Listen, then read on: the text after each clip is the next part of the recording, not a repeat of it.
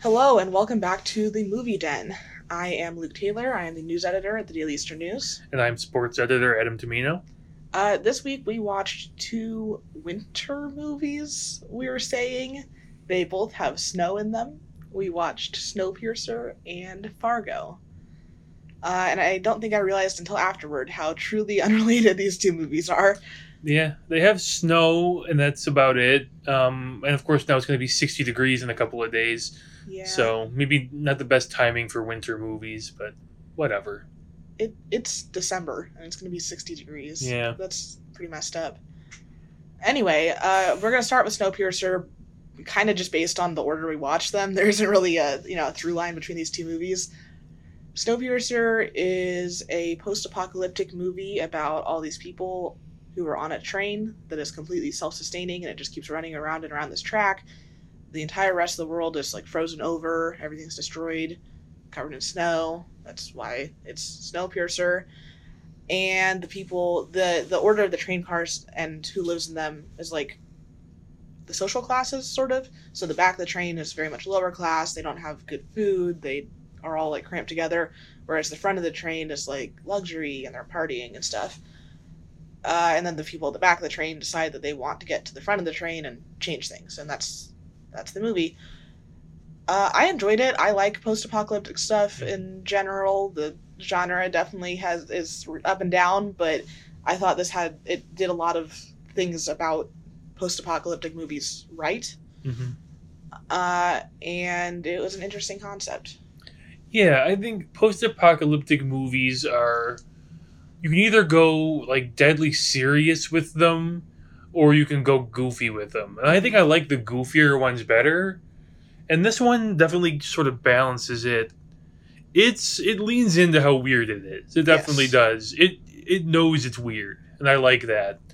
There are some serious scenes, but overall the movie knows that it's a frankly kind of insane concept. Yeah. And it's a lot of fun. It's definitely like of the movies in recent years, like post-apocalyptic ones, this is one of the higher points. Yeah, in the last decade or so. There was kind of an issue where the Hunger Games got really popular, and then that was the popular genre for a bit. Mm. But it's not a genre that you can just sort of like throw stuff together and call it a movie.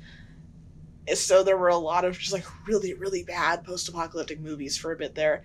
So it was nice to see one that like, oh, people with who are intelligent made this movie, and it is trying to do social commentary. Because that's another issue. When you do post-apocalyptic stories that are serious and then they don't have any social commentary, it doesn't work with the genre very well. At least from what I've seen. Yeah, this definitely has commentary throughout. Sometimes it's a little heavier. And you can there's one part where like a character says that they use children from the back of the train up in the front to do like labor and keep everything running.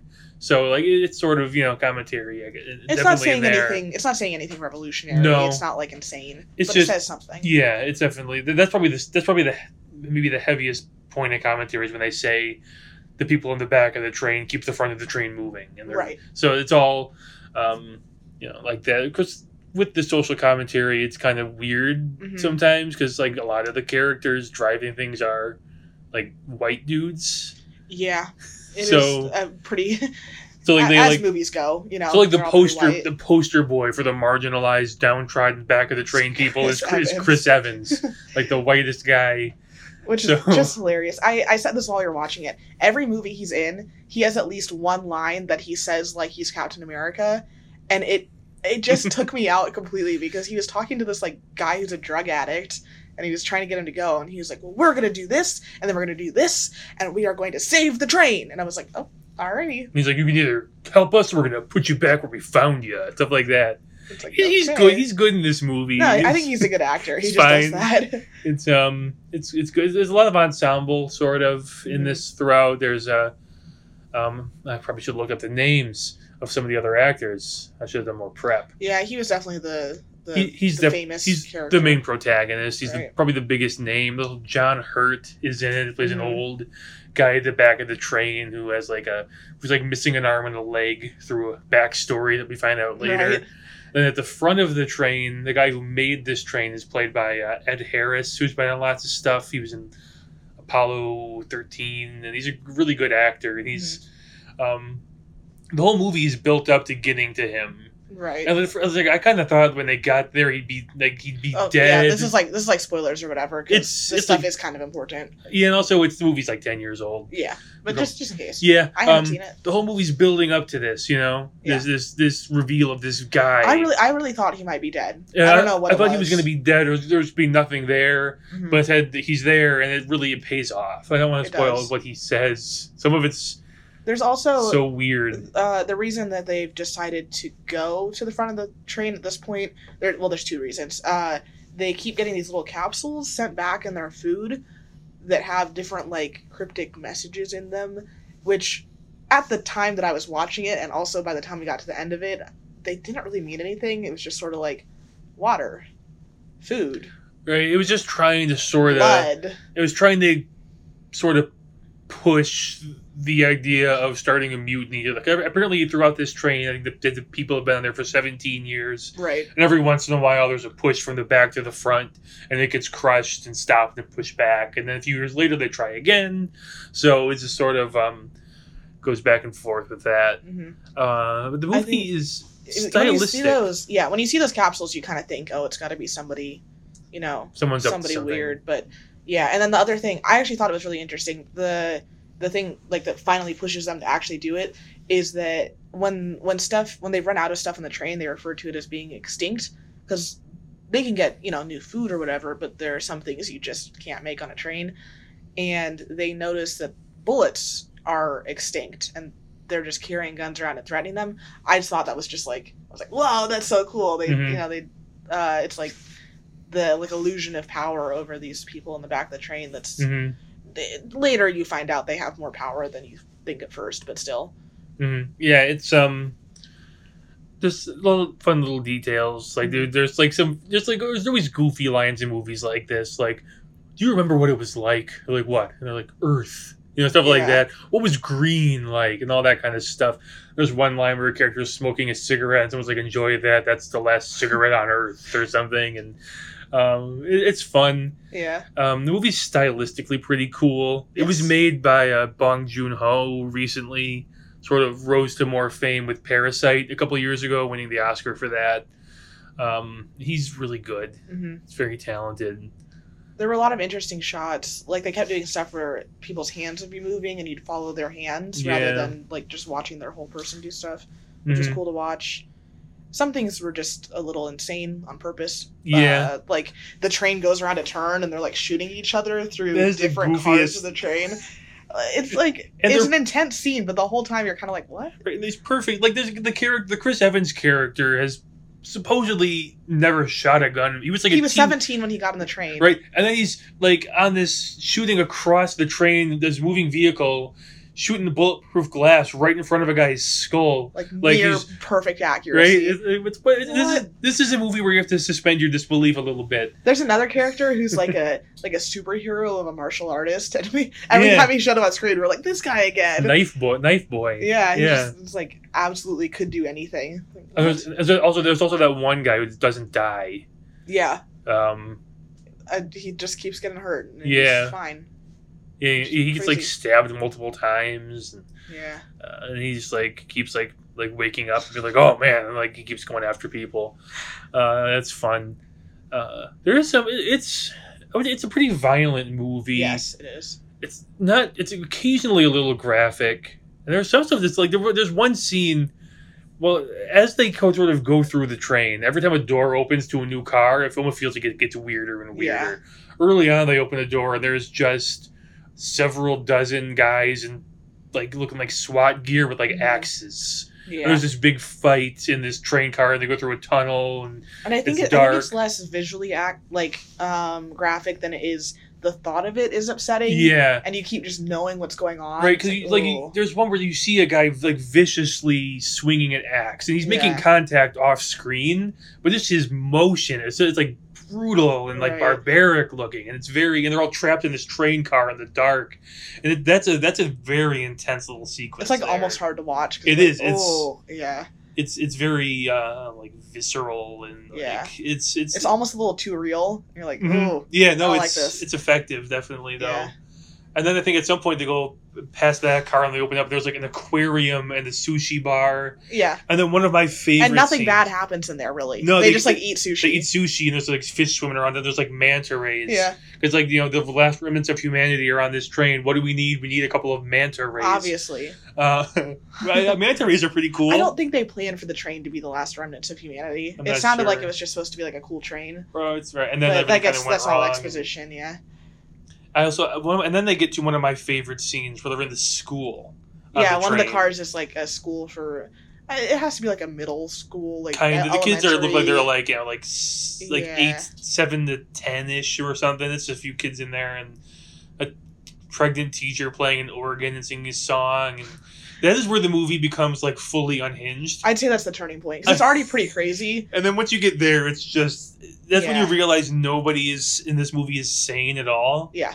And then they starts. And then there's like a nightclubs and there's like a barber shop and a salon. And it's just so good. I think my favorite part is in the school when they all look out the window and the teacher's like, and what happens when we leave the train? And they all go, we all freeze and die all together. It's like, oh, what? We all die. Yeah. So, It's crazy. And it's a ride. Yeah. You know. Ride on a train. Yeah, Whoa. it is. I was surprised I hadn't seen this movie before. I think nobody told me. For some reason, I thought it was about an expedition to the Arctic. I don't know who told me that, or if I just made that up in my head.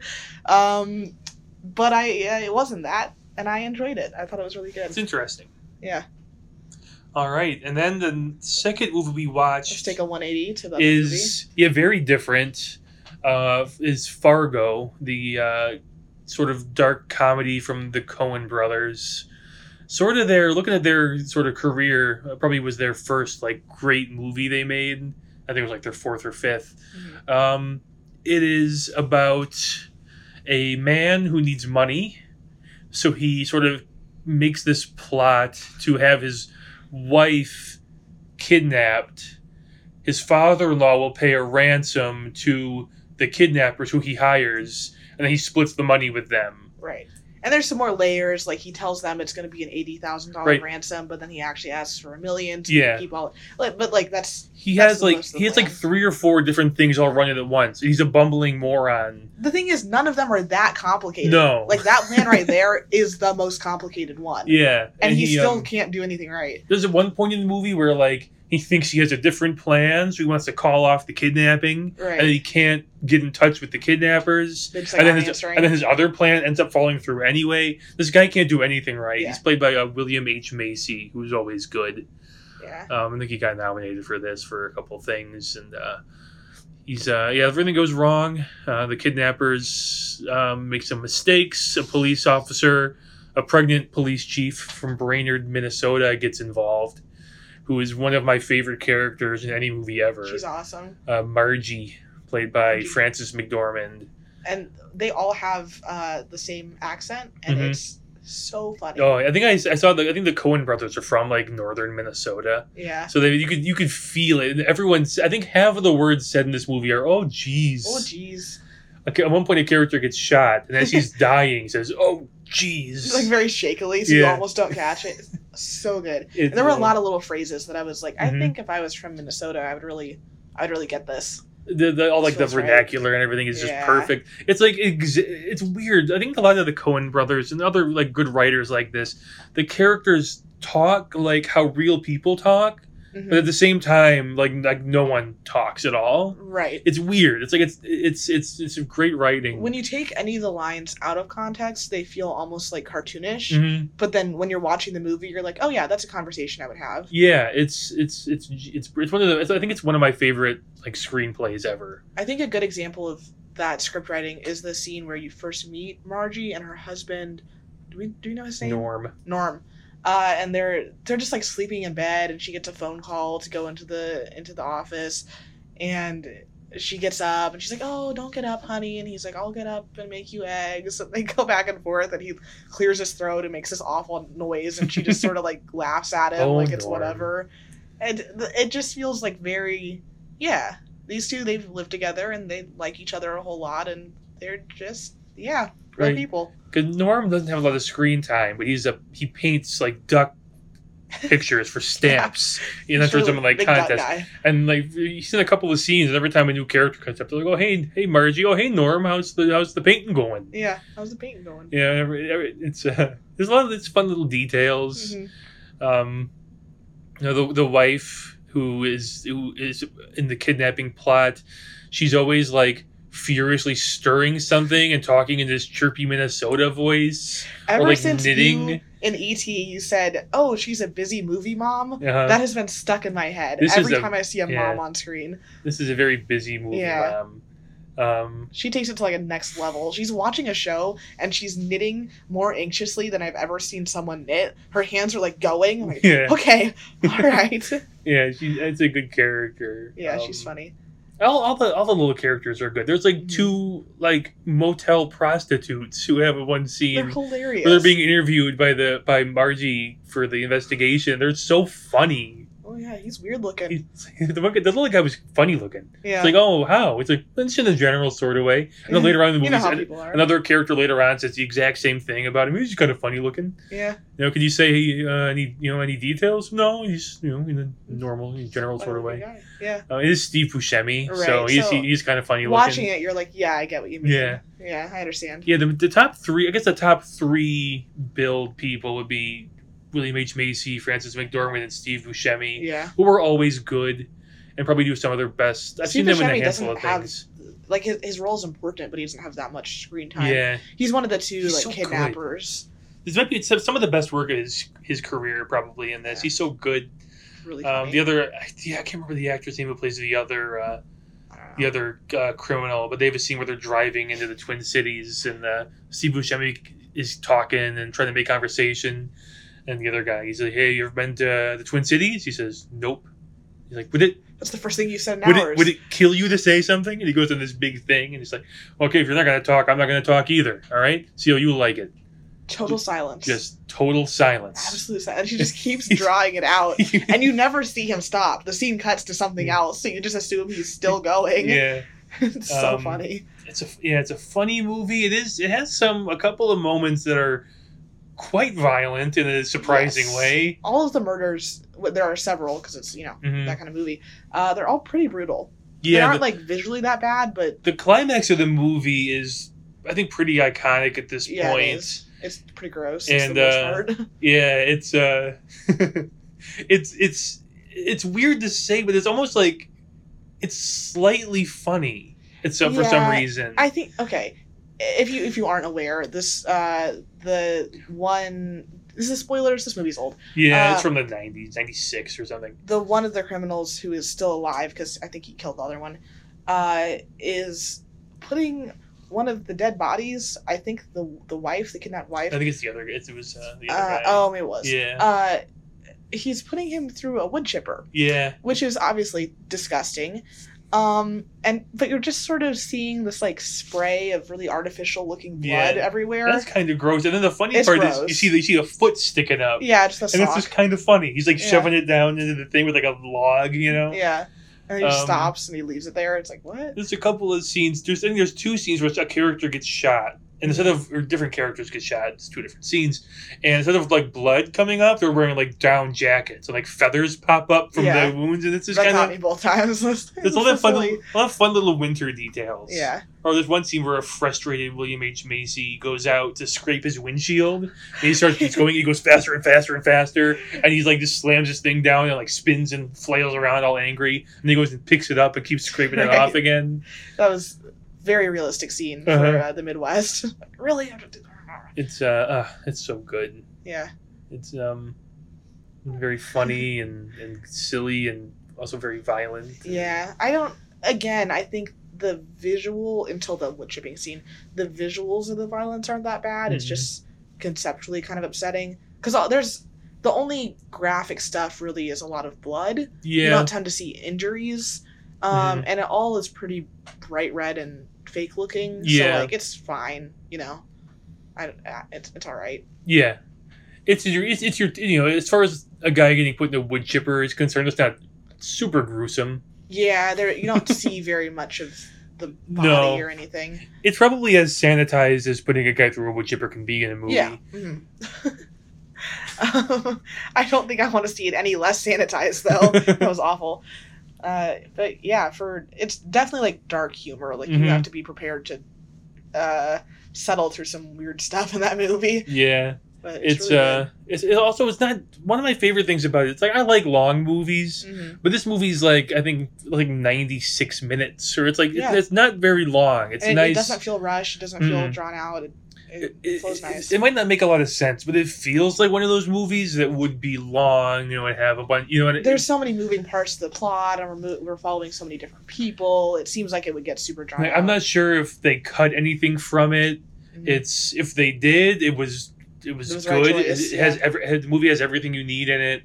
There's no extra details. I feel like if a movie like this were to be any longer, it would start to get kind of tedious by the end. Yeah, because it's just every scene there's just something new, just new twist to the plot. So like an hour and a half is all you really can take of that and have a good time. Yeah, it's perfectly done. It's the screenplay is perfect. It's shot well. It's edited well. It's just sort of a perfect little movie. Yeah, the visual of snow and you have cars driving through the snow. There's even like somebody being dead with this like red jacket on in the snow. It just works. It makes sense. There's some great shots, individual shots, like the scene before you see the character scrape his windshield. There's just like this big overhead shot of this big. It's like everything is white except for a couple little things of landscaping and like his car in the middle of this parking lot. Why he parked? I think the only reason he parked that far away was so they can get that shot. Yes, but it looks for a good. second you think it's just like a still image, and then you see him like start to walk up from the bottom of the screen.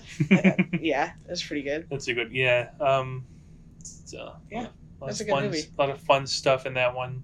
Again, nothing like Snowpiercer. No, I'm trying to think. These might be the two most different movies. I think this wins. We can usually make a connection, but I think this is as far apart as Snow is a pretty weak connection between two movies. Yeah, we just wanted to talk about something kind of winter themed.